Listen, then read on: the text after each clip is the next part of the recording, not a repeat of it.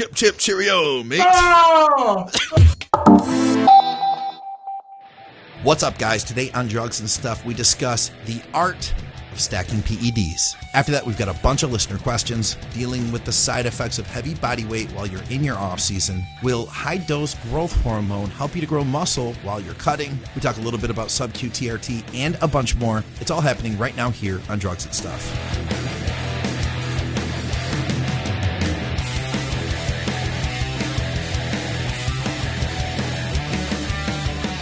What's up, guys? Welcome back to Drugs and Stuff with Dave Crossland. I'm Scott McNally. All of our programming is brought to you by True Nutrition. You can use our code ADVICES for some additional savings on awesome stuff like Mountain Dog's Peri MD. It's a fantastic intra-workout with highly brain cyclic dextrin. Everything's third-party tested, high-quality supplements. David, good day, sir. Scott, good day. You said that very proper. I can speak proper when I want to, you know. We just got a comment from Big T.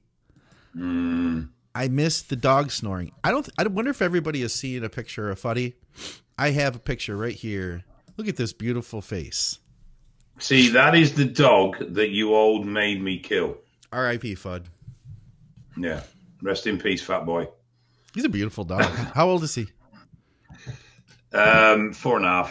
I actually physically had to drag him out from under my desk and drag him out of the room today because he did not want to go.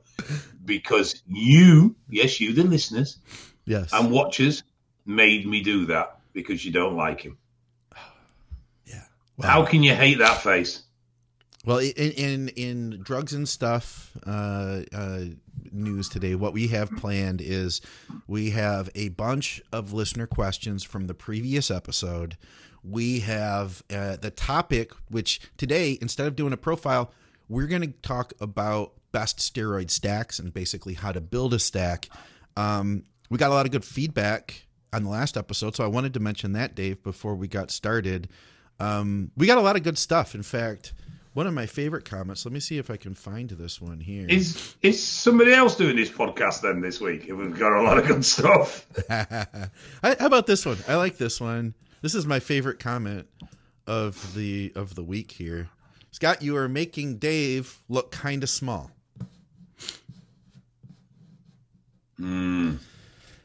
It's the angle. I'm like, I just power into the camera a little bit.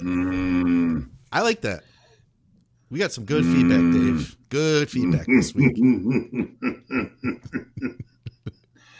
What you also need to do is look at proportion of microphone, my professional microphone, courtesy of MyProtein, to body mass to realize that actually Scott is only 4 microphones wide. Like proportionately, I would really be like down here. You're a big guy. There's nobody arguing that. I think that our listeners, for some reason, just like to give you shit. I don't mind that, actually. If I enjoy it. I find it refreshing. Because I only give people shit that I like. So if I don't give people shit and I'm really nice to them, they want to be more worried than if I wasn't. Our listener who gave us the critical feedback last week saying we should get along, he actually listened to the show or watched the show, and he appreciated... He was surprised, first of all, that we actually addressed him, and he appreciated our humor. I think he understands it now. We're going to guidance. We're going to couples guidance counseling at the moment. It's a slow process, but we promise we'll get there. Yes. Listen, if you guys have any questions here on the live feed, feel free to throw them in. We do have a bunch of questions from the YouTube, but we were going to get started today talking about steroid stacks. You know, this is something I feel like it's changed over the years.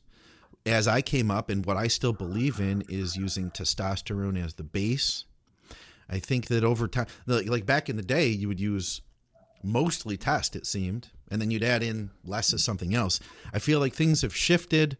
There was like the whole Z's movement of using like basically TRT test with a zillion grams of tren, as much tren as you can fit into your body. And I think there's been a little bit of confusion. So I figured we could just talk today about how we would look at building a stack. And first of all, I'll say if you're watching this and you're new to steroids and you're actually considering using them, first of all, we don't condone any of that. But if you were considering it, you don't need to get complex. You don't need to put a bunch of stuff together. Realistically, for somebody that was new, just plain old testosterone would do a lot for you.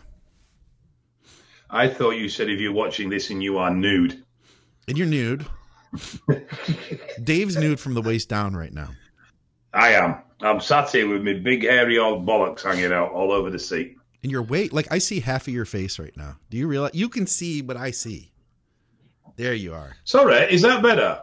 It is, but you're all fuzzy. You're all fuzzy. I don't know what you're doing. My camera says I'm fine, so it's obviously your end. You got to get along. I forgot. Sorry, yes. No. It must just be a technical problem in the airwaves, Scott. I do apologize if I am fuzzy or breaking up. Unfortunately, I don't have the best internet connection in the world, living out in the middle of bloody nowhere. And the two bean tins and the piece of string that we used to record this podcast on obviously aren't doing very well today. I hear your concerns, and I'm listening to you, Dave, and I understand your situation.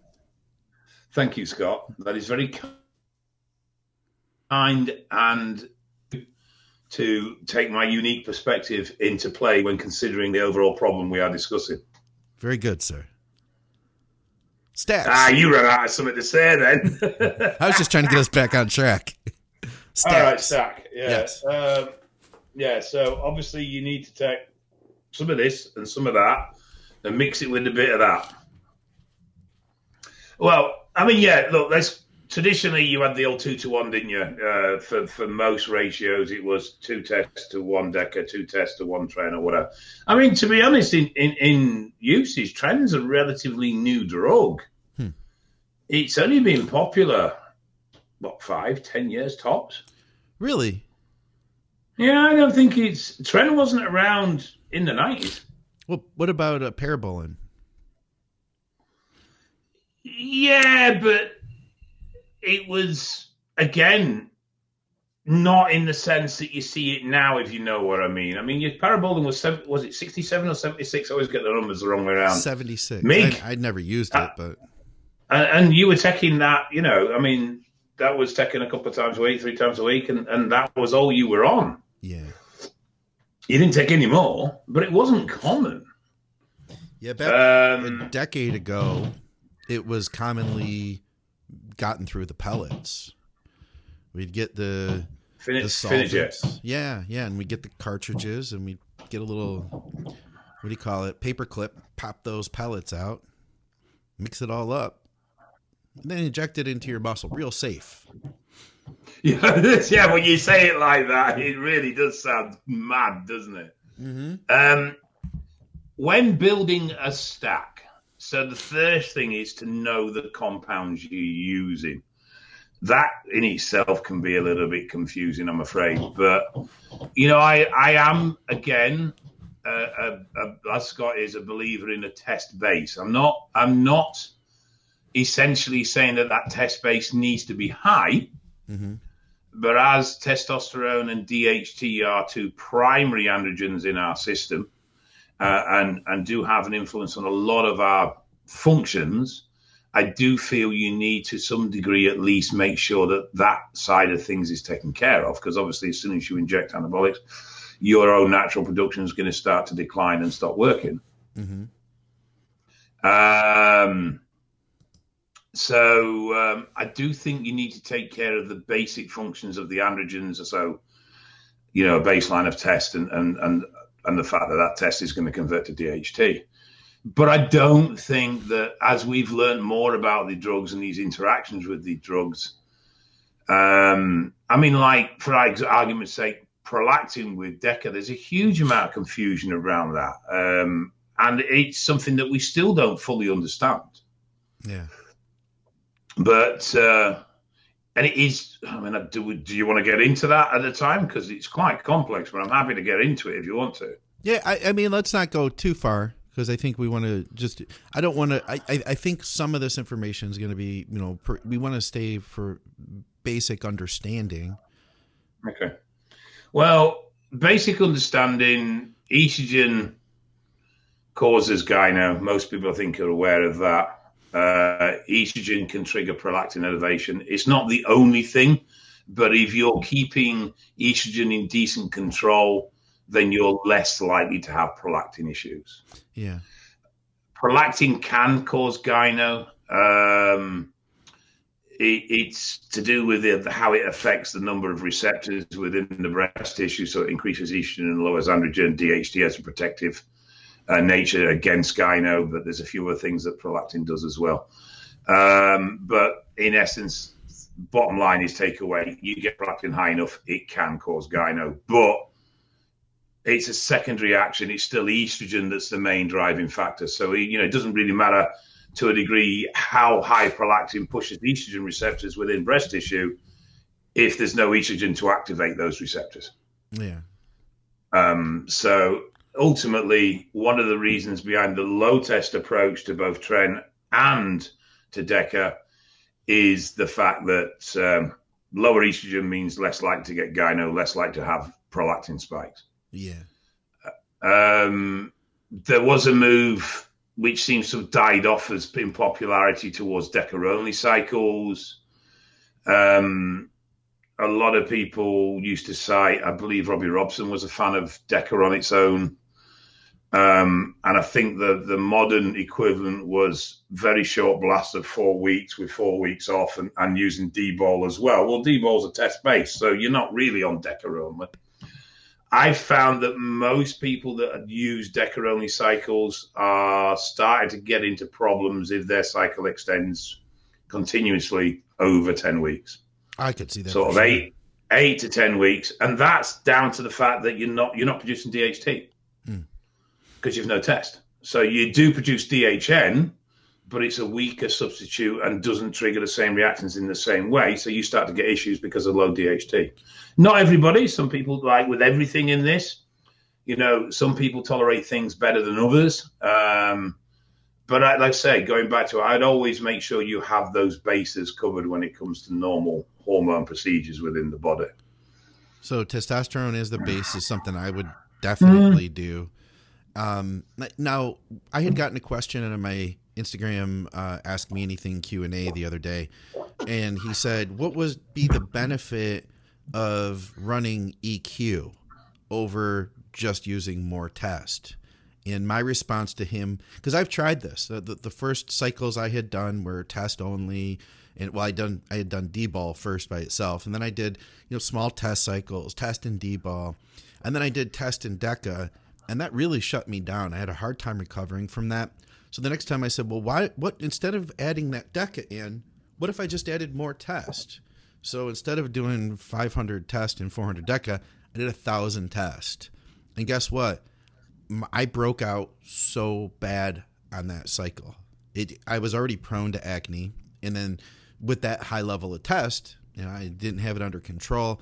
It was a lot more to manage. And I guess that what I would say is one of the benefits of stacking compounds is that you could take a compound like EQ, which is going to produce less side effects compared to testosterone in some ways. And if it works well for you, you may be able to push your total hormone levels up without dealing with just a lot more of one. I feel like the more you use of one thing, the more potential risks that you could get from that. So that was one thought. And the other thought is, I really do believe that there's a synergy, Dave, that I really do believe that with some compounds, you get a 1 + 1 = 3 effect, which would be stronger than just using more of one thing. What do you think of that? I do, but I don't think it's a chemical synergy. I don't think there's any interaction between the compounds. Okay. It's not like you take hydrogen and oxygen and put them together and get H2O. Okay. You know what I mean? It's not that sort of thing. What I think it is the mechanisms at which these compounds operate that complement each other. Oops, Christmas cabbage has gone for a fall. I didn't address Christmas cabbage on the show, by the way. Well, I know you never do. It's like you're all over footy, but you're not for Christmas cabbage. And it's just like, what has Christmas cabbage done wrong that you hate him so much that you don't talk about him on the show? So he's now going to go there. So you have to look at him. Oh, God, here we go. And feel bad for not talking about Christmas cabbage. Anyway, I think so. Certain actions, in the sense of, for argument's sake, EQ, red blood cell increase, better nutritional transit, that sort of thing, that's going to complement a lot of drugs because you're getting better nutrients coming through. Yeah. And I think so. It's sort of mechanisms like that, you know. So we know DECA has an element of joint support. So you can run, if you run DECA with a drug that's primarily a strength compound, you're not going to get the joint issues based off the back of it. So you're probably going to get more out of your strength compound because you're going to be able to push harder without having the issues of the extra loading damaging joints. Yeah. So there's things like that I think can complement each other well. But regards an actual physical chemical interaction where the compounds merge to create a better synergy or a better compound, no, not at all. One thing I wanted to counter, though I do agree that sometimes, because you may have an intolerance at a high dose to a certain drug, you can get greater total androgenic compound levels by mixing. There is a point where that goes too far. Well, how and so? you end up with so many compounds in a cycle, you don't know what's causing what. Oh, sure. So there's a couple of compounds at a push 3, but when you start seeing these stupidly over complex cycles where they're using 4 or 5 different compounds with ridiculously unnecessary timings and all this sort of shit, there's a lot to keeping it simple. Yeah. And there's a lot to running a compound singularly or running a compound with a compound you know. So for argument's sake, if you're on test, you know you react on test at, say, 400 milligram or 500 meg. So you know when you add another compound in, what the reactions and changes are that could be associated with that compound. Absolutely. And then you wouldn't then look to add in another compound till you'd establish your management for your second compound and that sort of thing. So, if you establish a base of how your body reacts to, say, testosterone, you can then bring another compound in, see how your body reacts with that in the mix, take that out, put another compound. I'm not talking in one cycle either. I'm talking subsequent cycles. Right. And start to build a knowledge of how your body's reacting to each different compound. The more you know about that, plus if you've done your book work beforehand and you know the basis of how these compounds react within the body and their mechanisms at play, then you can start building effective cycles around what you want. I think that's a huge point. I think that, and yeah, I think that's another reason to just start with testosterone as the base. That way you can see how you respond. And because you see it, people think like, oh, I want to build this most effective stack. And they run test DECA D-ball, for instance, which is a classic bulking cycle.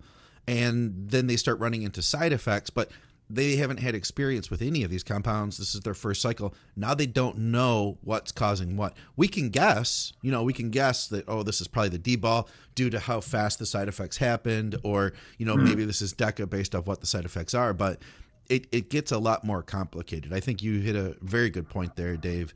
Add things in one cycle at a time. And that really is kind of stacking 101 right there. Yeah, and you do see it where guys have done a first cycle, typical standard 500 mega test a week, and then they got into the second cycle, and the second cycle is test, trend, Winnie, swap into Anavar at this point, a bit of EQ coming in at this point. It's like, whoa, there's a lot going on there. And this is the other thing, build your stacks around what you're trying to achieve.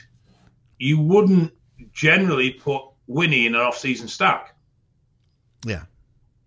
Because of the potential for joint issues related to the lowering of progesterone. In your off-season, that's when you're pushing your biggest poundages. That's when you're driving for more mass. Your weights are going to be up. So Winnie's not really your choice of oral. But at the same time, you wouldn't really look to D-ball running into a comp. Right. Because of its conversion to estrogen, and then you having to manage that and manage the potential water reaction you're going to get off the back of that. Yeah. So, it is about, but it all starts with knowledge. And you don't need to be super up on the compounds to be able to get your foot in the door when it comes to putting them together. You just need the basics. I agree. Does it aromatize? You know, does it have a negative effect or a positive effect on this, that, or the other? And then look at what you're trying to achieve. I think another factor too that we haven't directly addressed it, I don't think here, but another thing to be aware of is the different groups of steroids, being the testosterone and testosterone derivatives, the nandrolones, and the DHTs, which I think another thing that you can do is put things together through those groups. Like it almost kind of can become redundant if you're using, multiple steroids, but you're picking everything from the same group. I would rather draw from different groups. Like if I were to run a cut cycle, for instance, and I were running Masteron, I wanted to complement something with my tested Masteron, I might lean more toward, say, Tren versus Winstrol, because it's going to give me a brand new, unique effect. It's not just more DHT. Yeah, there is and I mean there is a point where, I mean, you don't really ever saturate receptors, but there is a point where you can saturate your secondary systems in the sense that it just becomes overload. You can only digest so much food. You can only eat so much food. So much food is only going to pass through your gut and into your bloodstream and into your muscle. And so there becomes a point where too much of one chemical can start to create problems in other mechanisms just because of the overall buildup of the side effects in that singular line. Yeah. So like your risk of hair loss might be more if you were to run, say, 3 DHT compounds, possibly. Yeah. And at the same time, high aromatizing compounds, you're going to have more issues with blood pressure. There you go. Yeah. Or water, so breaking the compounds up and being a bit sensible about not just what you want out of that compound in the sense of positives, but also looking at the negatives.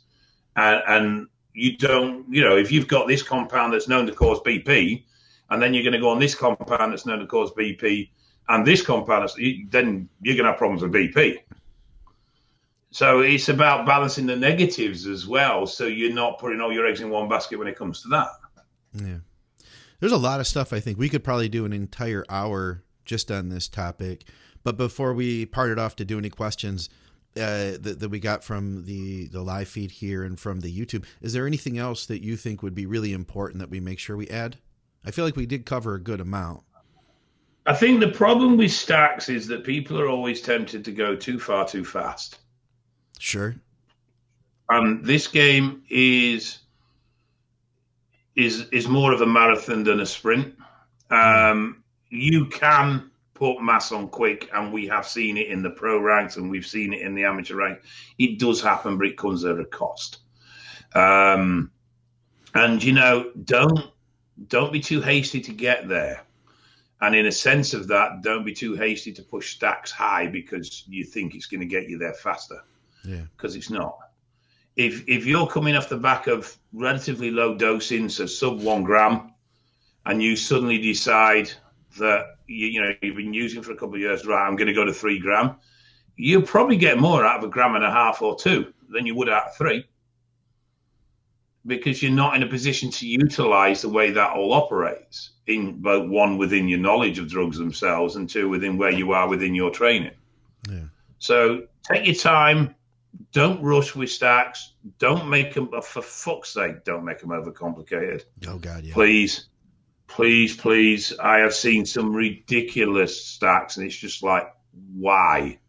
I used to do that. I'll be honest. Why have you got 4 different orals timed in and out in this stack? What point? I found in my experience personally, in my experience with people that I work with, that keeping it simple gives you, at the end of the day, the same results. It gives it the same results. You save money in a lot of cases, and yes. you don't take as much risk on your health in some cases too. So, well, the problem is as well when you're running 6, 7 different compounds and you get into a problem. It's like, well, is it estrogen? Okay, I'll take this estrogen management. Oh yeah, but is it K? Well, I'll take Cabra as well. But is it and they end up throwing 4 or 5 different things at it. Yeah. And I mean, though CABE is commonly used to manage prolactin, it's not really a nice compound. There are some potential long-term big problems with CABE because you're messing around with your dopamine systems here.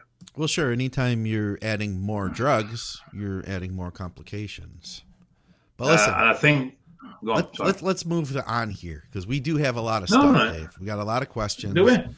Yeah, we've got a bunch of them that are popping up in the feed too. Hey, what's going on, guys? Thanks for watching another podcast here at Think Big Bodybuilding Media. And thank you to our great sponsor, TrueNutrition.com, for making this all possible. TrueNutrition.com is owned by Dante Trudell, the creator of DC Training. He wanted to create a supplement company that offered high-quality, third-party tested supplements at a fair price. High-quality protein powders, just about every type you could think of. Huge variety of flavors, plus health and performance supplements. Check them out, TrueNutrition.com. And hey, if you use our code ADVICES, you directly support our podcasting. Thanks, guys. Let's get back to the program.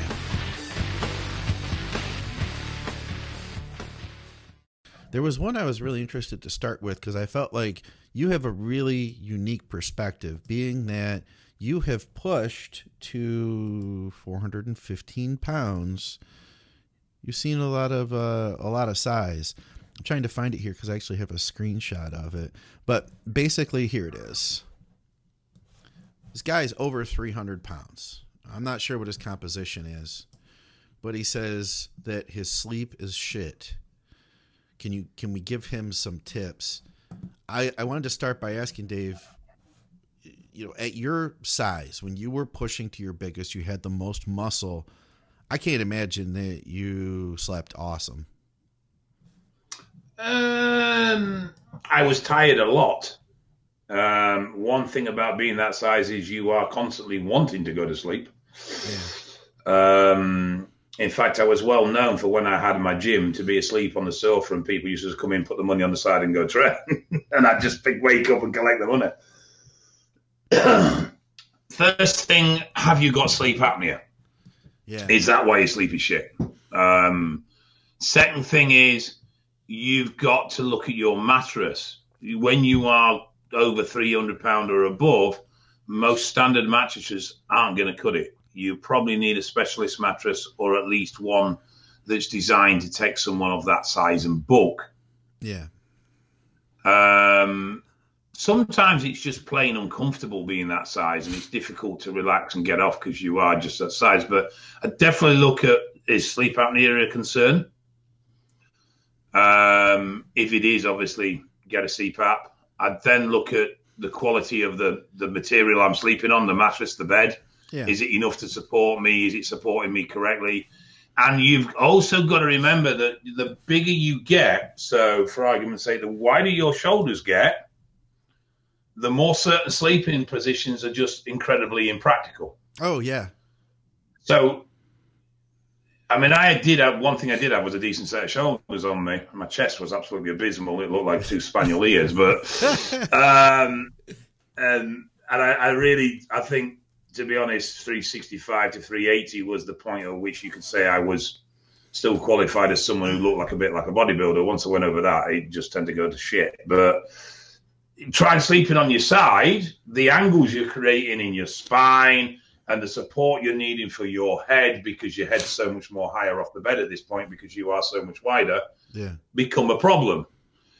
So your physical dimensions can make sleeping difficult. Now, what I found was really helpful was I had a 6-foot pillow. Really? Like one of those big body pillows? Just a straight, long 6-foot pillow. Yeah. But I could stick it under my leg. I could stick my arm over it. Yeah. And therefore, I could actually get in a position where I was much better supported and I wasn't putting as much strain on my lower back or places like that just because of the differences between the size of me at that point. Yeah. So, yeah, that surprisingly for something so inconspicuous, it was very helpful. Obviously, CPAP was as well. And I asked him if he had a CPAP, if he had tried it. He said he has one. He's had difficulty sticking with it. So, I've seen that happen in my own life that I'll go through phases of wanting to pull the mask off in the night. I think he just needs to keep practicing with it. I think CPAP is unfortunately It can be difficult. I think getting the right mask for you and making sure it's professionally fitted and set up properly is highly important with CPAP. Otherwise, you will find yourself feeling a little bit suffocated. Sure. I've always liked the variable automatic machines over the preset pressure machines because they will adjust. Yeah. And though these are generally people with sleep apnea, I mean, it is common in bodybuilding, but obviously it's really more common in obese people. And they tend to be quite static in where they are. So in the sense of their weight and their size, I mean, they may grow, they may get fatter, but it's a slow process. Yeah. Whereas bodybuilders can yo-yo with weight and size quite dramatically. And as a result, the pressure settings need to adapt with them. Yeah, yeah. And obviously something that's got an automatic pressure is much, much versatile and therefore much better for a bodybuilder than something that's got a fixed static pressure. Yeah, mine's programmed so it starts out at a lower number and through the evening it builds.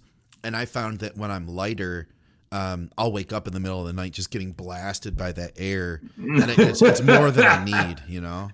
Yeah, bloody hair dryer. Yeah, yeah. I feel like in order to really understand this, I feel like you have to be able to put your mind into the position of somebody who is that size, Dave. I feel like to be the size you were, like I feel like a lot of times people would have a hard time even understanding that. And I've been putting a lot of thought into it lately. Actually, I want to show you the way that I've been thinking about this because my goal is to grow and to get as big as I can. So I've been like trying to put myself into like the mind of Dave Crossland. Give me just a minute. I'll be right back. God. I have something I want to show you. I'm going to apologize to everybody watching now because this is no doubt going to be absolutely fucking horrendous. Okay. I'm waiting. Still waiting. We're getting old here. This is probably... I hope he's editing this out when he does it because this is going to be the shittest part of the podcast ever. Scott decides to go for a walk halfway through. I dread to think what he's fucking doing. I was warned he had a surprise for me this week, and then he said he didn't, which is obviously a lie because he does. And you're a cock end. You really are a first grade fucking cock womble.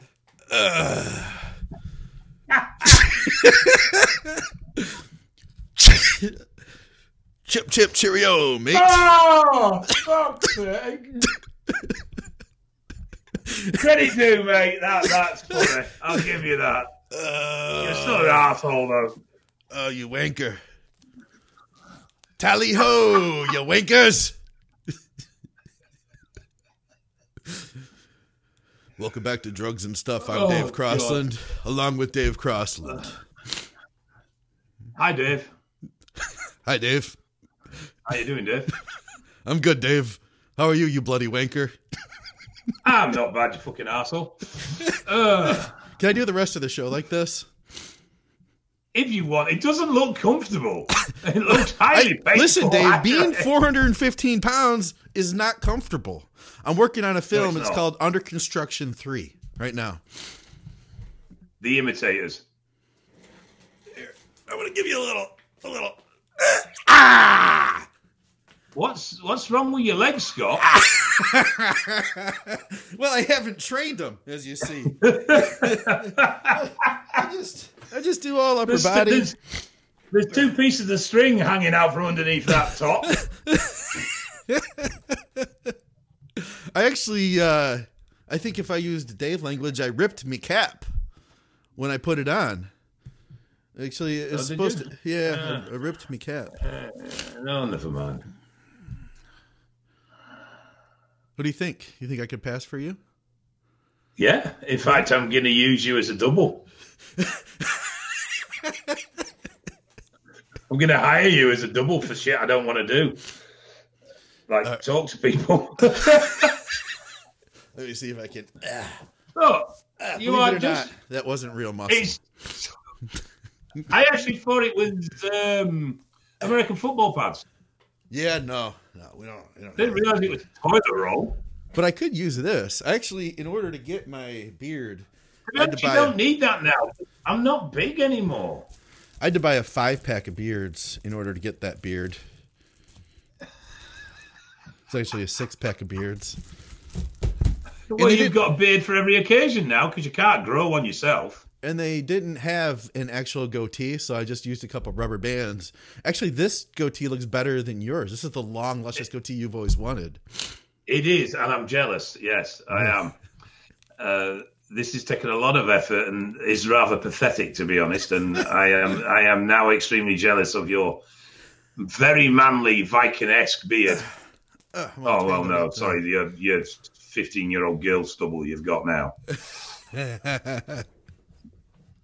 Wait, where were we? Oh yeah, we were doing a podcast. I'm fucking lost now. All right, I had a question. I'm just trying to get it back together, Scott. I had a question. This is from a client of mine. I wanted to get your advice. So, 21 years old. Against my advice, he wanted to run trim. Now, at the end of the day, I can't tell anybody what to do, Dave. You know what I'm saying? It's like I can give advice. I can tell people, and I can talk to them till they're blue in the face. But if they want to do what they're going to do, then they're going to do it. So, basically, the best you can do is try and keep safe. Yeah, and that's the case here. So he wanted to run trim. He's running 300 milligrams of test per week, and he's running 50 milligrams of tren every other day. He ran into all sorts of issues. He said that he was getting angry. He was like, I'm just not going to go out anymore because, I'm just going to stay at home while I'm on this cycle because I'm getting pissed off all the time and emotional. So he quits the tren. I'm thinking, oh, thank God, because you really didn't need it anyway. It's a second cycle. Wasn't a good move. His diet isn't even really completely nailed down yet. And then he messages me a week later now and says, hey, I'm going to start the trend back up. I decided, stop being a little bitch. You got to follow through with this. You just got to buck up. You got to do it. Can you help me here, please, on this? It's very easy to be derogative of the situation. But that's not going to be useful. I do see stuff like this. I know people that have done trend cycles and have become social recluses because they just can't cope being around people. Yeah. What's this guy's goals? Is it a summer body? Is it competitive? Is it I want to be Mr. Olympia? I mean, where are we with where he desires to be? He would like to just get into better shape. Then I would seriously try and explain the risk reward ratio of what he's playing with. I mean, it's a low dose. It is a low dose. I mean, but he's obviously having quite a severe effect on him. Yeah. And it's just like your quality of life is going to be poor from what he's described. His quality of life is going to be very poor in return for not a huge amount of gain when he could just get similar from something else. Exactly. At that level of development, you're going to grow on anything. You definitely don't want to need to be messing with the daddy of them all, especially if it's giving such severe reactions to you. And you do see this, and you see this a lot. Because of my current appearance and where I am health-wise now, I see people that are very committed to the bodybuilding and the training and the lifestyle sort of almost lecturing me about I really need to get my house in order. Mm. But I'm thinking, yeah, but you're fucking miserable because you live out of a Tupperware tub and you have no social life and you don't allow yourself to do anything. There is a balance. I may be a little bit far one way at the moment, but I'm also very aware of where I am. Yeah. And you've got a kid here that wants to be a little bit bigger, but doesn't seem to really be understanding the price he's paying for that. That's unnecessary. Yeah. It's like, I mean, I was always a very plain eating bodybuilder, so it was boiled chicken and rice. It wasn't because I wanted to be ultra hardcore. It was because I was lazy in preparation in doing it, and I prepped so much food, it was just difficult to put any variation. But, diet doesn't have to be like that. Diet can be quite creative, and it can be quite enjoyable, particularly off-season. Sure. And this is a similar situation, but in drug relations. It doesn't have to use Tren to achieve his goals. And the total drug dosage, just bumping up to 400 mg a test is probably going to give him, at this point of development and training, exactly the same results without all the head fuck. Absolutely. But it's just not necessary. There are certain things you don't have to suffer just because, there are workarounds, there are alternatives, particularly when that's where you are in your goal spectrum. I mean, if you were, trying to get on a pro stage, then choices get a lot slimmer because there's certain things you have to do. But when you're talking about just a bit of improvement in physique, look good in a t-shirt, want to look good down the beach for summer, Jesus Christ, you don't have to put up with all this shit. Yeah. I mean, a prime example, I had somebody message me about fat burners. They're not wanting to get lean. They're on the bigger side, and they're just wanting to lean down a bit. Yeah. So why are you even talking about fat burners? Yeah, that's to help to You don't push need you that extra distance when you're doing everything else 100%, and you still need to go further, to maybe meet a contest date or something. When you're trying to reach body fat levels that are effectively unnatural. Yeah. Rather than just lean up a little bit. I mean, they're not even looking for a six pack. They're just looking for a bit more definition. So, yeah, we do sometimes stick with drugs because we feel they are necessary, and they're not.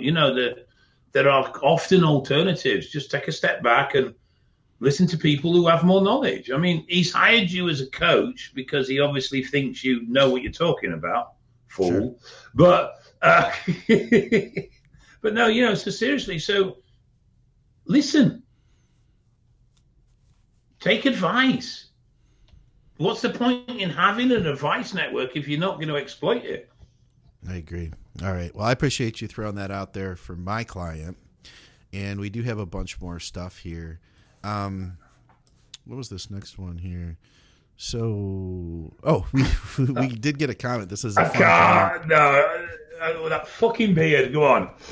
This is a fun comment we got about using Esiclin. He said, used it for North America in 1996.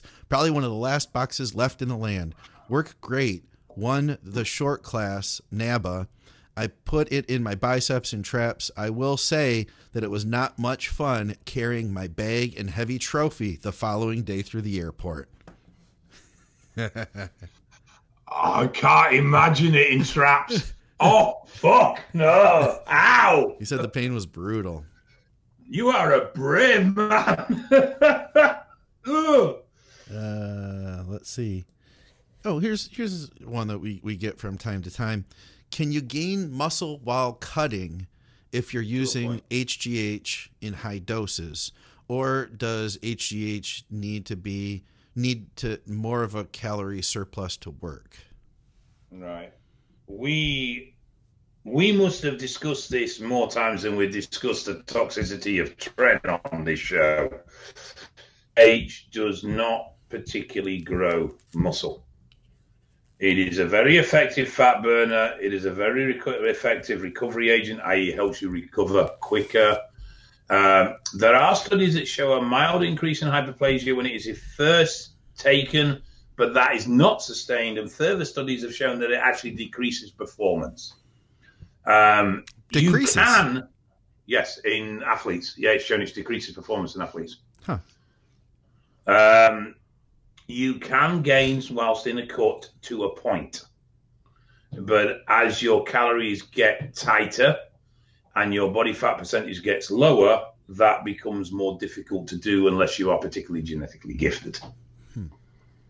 But growth hormone will not have a huge impact on your muscle gain in a cut, but it will help you cut. It will make you appear fuller. You will have more water retention in the muscle, which you can mistake for muscle growth. I'm done. Your turn. I'd say that Dave.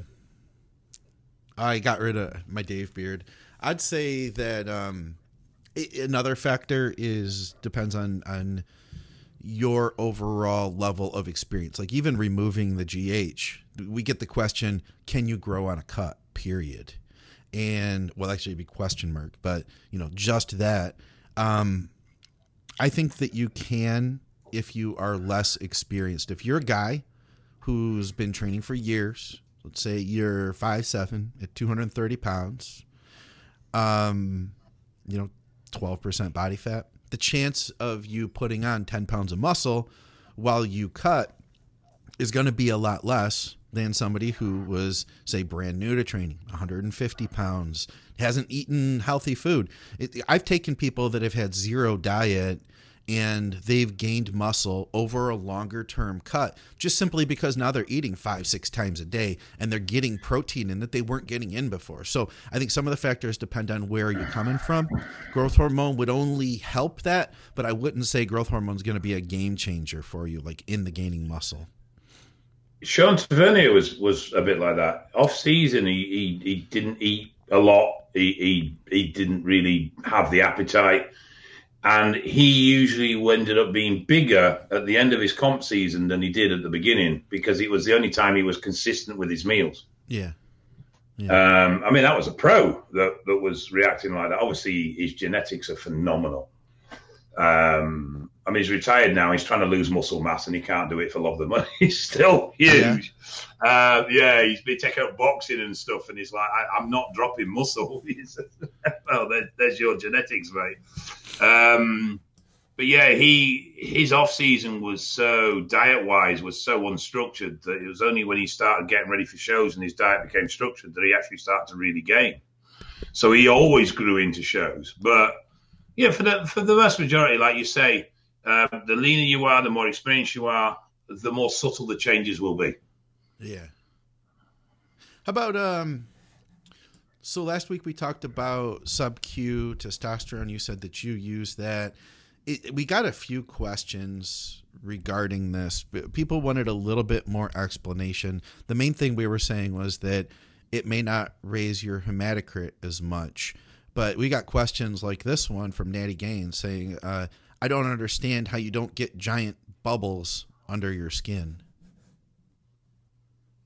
Well, the thing is, when you inject a fluid into a muscle, which is quite densely packed fiber, the inclusion of that fluid is more likely to cause a swelling because it's not absorbed immediately and it can collect and pocket, which basically creates a ball of fluid in the muscle, which then causes a swelling. And particularly if you're sensitive to the hormone, you can also get irritation at that site as well. Sure. When you go into sub-Q, you're sitting under the fat between the muscular wall of your ab and the fat. And there's a lot more. You've got to really think of it a bit like this. So this is me. Hang on. I'm going to have a fucking nightmare here. This is my ab wall, top of it. And this is my layer of fat sitting on it. And I'm going into this area in between. So the fluid can disperse really, really easily. If you hit it in the right spot. Yeah, because it's not getting tied up in a dense muscle fiber ball. Yeah. And even if you leave it in the fat, there's much more cellular movement in fat. I mean, you can feel that by feeling. It's just not as dense. So a fluid into fat's going to disperse much more easily than a fluid into muscle, where a fluid into muscle tissue's got to fight through dense fibers. And if you want a prime example of that, inject your calves. Because you'll find how dense muscle fiber is and how much a ball of fluid hurts when it's in there. No, thank you. Because your calves are some of the densest muscle in your body.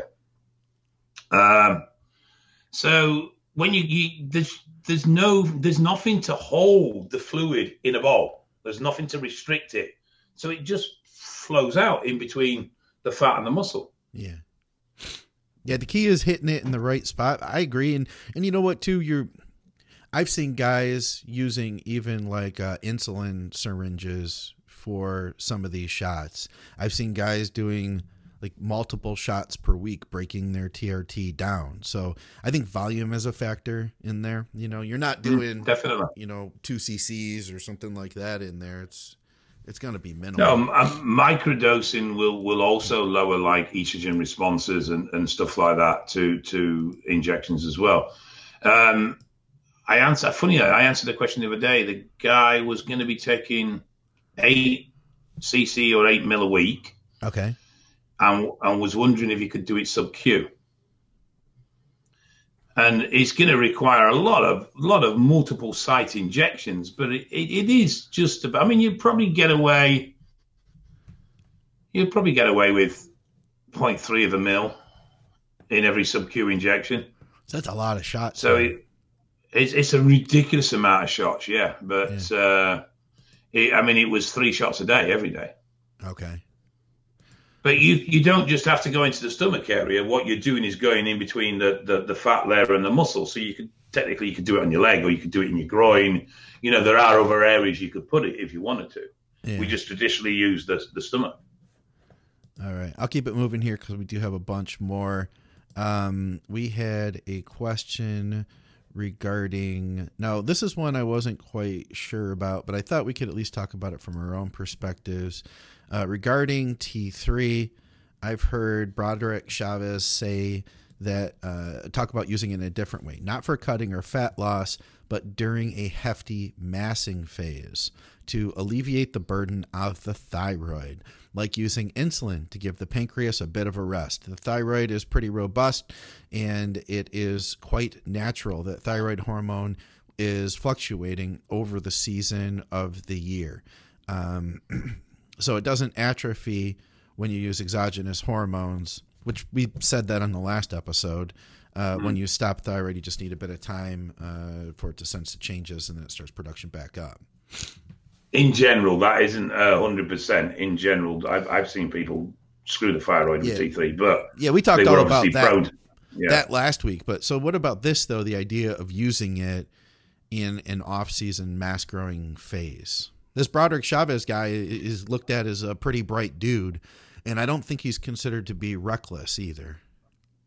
No, it's not I have no personal experience of it, but I have heard it on more than one occasion mentioned. I've not seen anybody actually do it.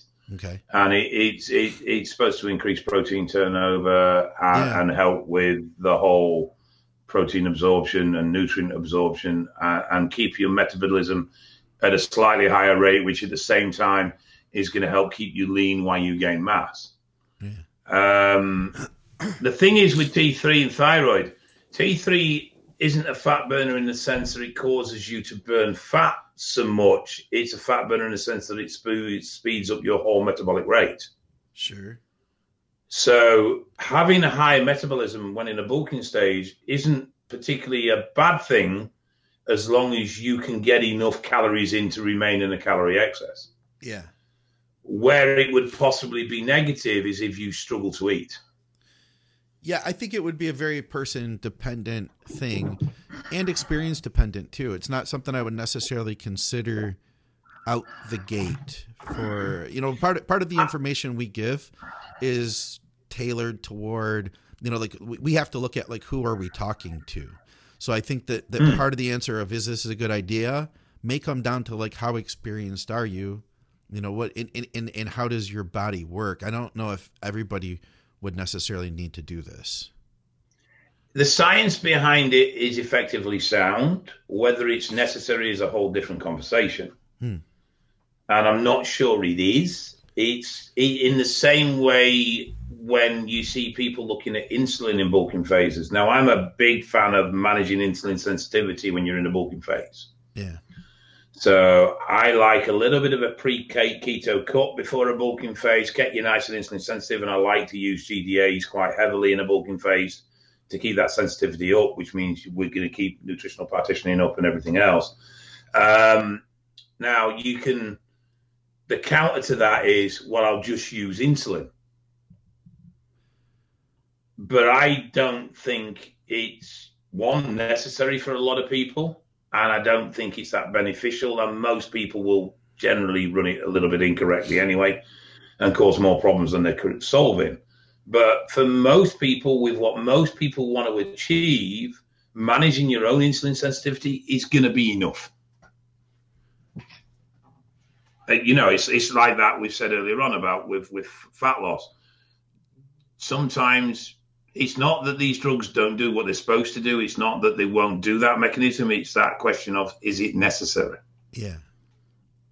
And this is a case of that. Having said, yes, he's correct. The thyroid, as we discussed last week, the thyroid is particularly robust, but not for everyone. And you may be that one person that it isn't, and you don't know about it. Yeah. I found in my experience, people, you know what, if you have a family history, then you may be more at risk. Like I said, the one guy I knew who did have issues bouncing back, his mom had Hashimoto's. He hadn't been diagnosed with anything, but but for the most case, yeah, I think you, like we talked about last week, you will bounce back. But I agree. I don't know if this is the jump to that I would do for everyone. No, but if he does do it, please come back to us as to how he felt it progressed. Did he feel any benefit? But I'd be interested to know, because I've not actually spoke to anyone or had feedback from anyone that's actually ran it. Yes. All right. I know we had a couple more here. We also have some in the feed. Let's see if we'll tackle those really quick. Hold on just a minute, Dave. I know, Dave, I'm not professional enough here for you, but I'm doing my best. It's okay, Dave. Mini Dave. You can be Mini Dave. Mini Dave. Let's see here. You do realize this is now going to be a regular requirement, though, Scott, don't you? The beard? Yes. Is it itchy? You know what happens is it ends up getting into my real beard, and then I have all these freaking hairs because I tried it on. I actually ordered this. I paid $2 extra for it to show up last night. Otherwise, I wouldn't have been able to have it for the day. Is this the surprise that you were talking about with Nick, who came to see me in the week? It is, yeah. I wanted to make a Dave Crosslink costume. I am impressed. I am genuinely impressed. All right, we got a question here from Colleen. She says, what would the real world differences be of injecting 100 milligrams of Primo once per week as opposed to injecting 20 milligrams 5 times a week, aside from having to pin so much? You will have ever so slightly higher stable levels. Yeah. That's your effective dosing would be ever so slightly higher. Okay. Your peak in the single shot would be greater, but your plateau or your average would be ever so slightly higher in the everyday. However, because of the dose being relatively low, I would. She's talking about your beard as well, not mine. I would suspect that actually the single shot is going to be better for muscle growth, because you're going to spend longer in a highly elevated state than you would do with the microdosing. Okay. Yeah. Does that make sense? I don't know. I wasn't listening to you. I never listen to you. Do. I just wait for you to stop talking. Okay. Oh, I think I really hurt his feelings. Did I hurt your feelings, Dave? No, it's fine. Dave? No, it's fine. Fuck. No, it's fine, Scott. You swore. Stop making me feel bad. You swore. You're mean to me all the time. You swore. Dave Kalick just tuned in. He likes the beard. Okay. I will tell you this, that I think you get less side effects from more frequent shots. In my own experience, I did that with Tren. 50 every other day on Tren, more side effects for me than 25 every day. There was just, and the reason is because Yeah, you're not getting that peak though as well, so you're not pushing those blood levels high. Yeah. So less size, because what you're effectively doing is when you do a large shot, we have this whoa and back down, Yeah. and then it starts to level off and even. When you do more frequent shots, we have this. Yes. So because we're not jumping to that huge elephant, you don't start to trigger all these responses as you would do. The flip of that is you also don't trigger the high anabolic building that you're going to get from that peak dose. Yeah. Yeah. How much difference that makes out in actual real world reality, I haven't got a fucking clue. Yeah, I mean, I feel like the trend worked just as fine for me, with less sides. So, yeah, I think with something that's as impacting as trend for size, it probably would, because you're going to train harder, you're going to eat better, you're not going to have appetite issues, you're not going to have sleep issues, and all the rest of that. Yeah, Primo's that fucking mild that God knows how much difference it makes to actual real world muscle tissue. I genuinely don't know. True. So before we close out, do you have any English lessons for us, Dave? We haven't had an English lesson in a long time. We had somebody who actually, we still get messages to this day. Somebody recently told me that whilst is a word. Yeah, it is. Whilst. Yeah. Or whilst. Yeah. Do you remember a while ago? Is how you pronounce it. Do you remember a while ago Yes, when we had that discussion? You told me it wasn't a word in the same way as you take the fun out of me and my accent and how I pronounce words. Right, hang on. Yeah, no, let's not do English words. Let's do the Americans' inability to say words. Like what? How do you say aluminium? Aluminium? Like anybody else? No, you don't. You say aluminum. I mean, I'm joking. Yeah, aluminum. Like anybody else. Aluminium. Like any red-blooded American would. Aluminum. Right. Who invented the language? It's called American for a reason. It's called English. That's what we speak in America. Okay. Caramel. Caramel. Caramel. Yeah, but that's not how you say it. Caramel.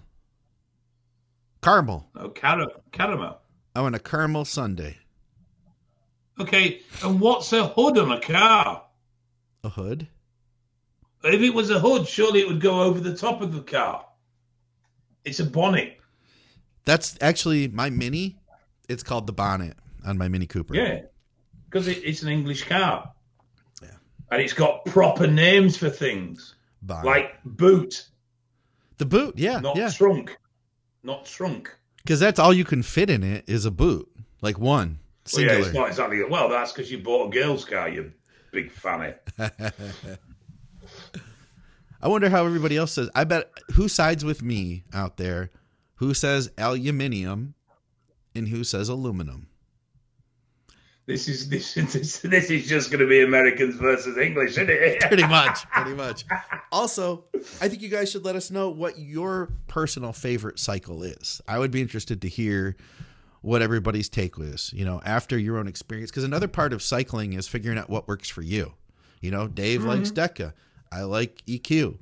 We found things that worked for us. We ran with them. And there's reasons for that. Those things worked good for our bodies. And that's why this is all individual. So I'd be interested to hear, what worked. Definitely. All right. Well, let's get out of here. Guys, you can go over to crosslands.org.uk. You can reach out to Dave over there. You can reach out to me, McNallyDiets@gmail.com. All that stuff is down in the show notes. And, of course, support our awesome sponsor. It's really a U.S.-based thing. You can't ship True Nutrition International. They just do U.S., but you can get some awesome highly branched cyclic dextrins. You can get your EAAs, great proteins, and a bunch more. TrueNutrition.com. Use our code ADVICES. David, Stanley, Crossland, chip, chip, cheerio, my friend. Goodbye, Scott.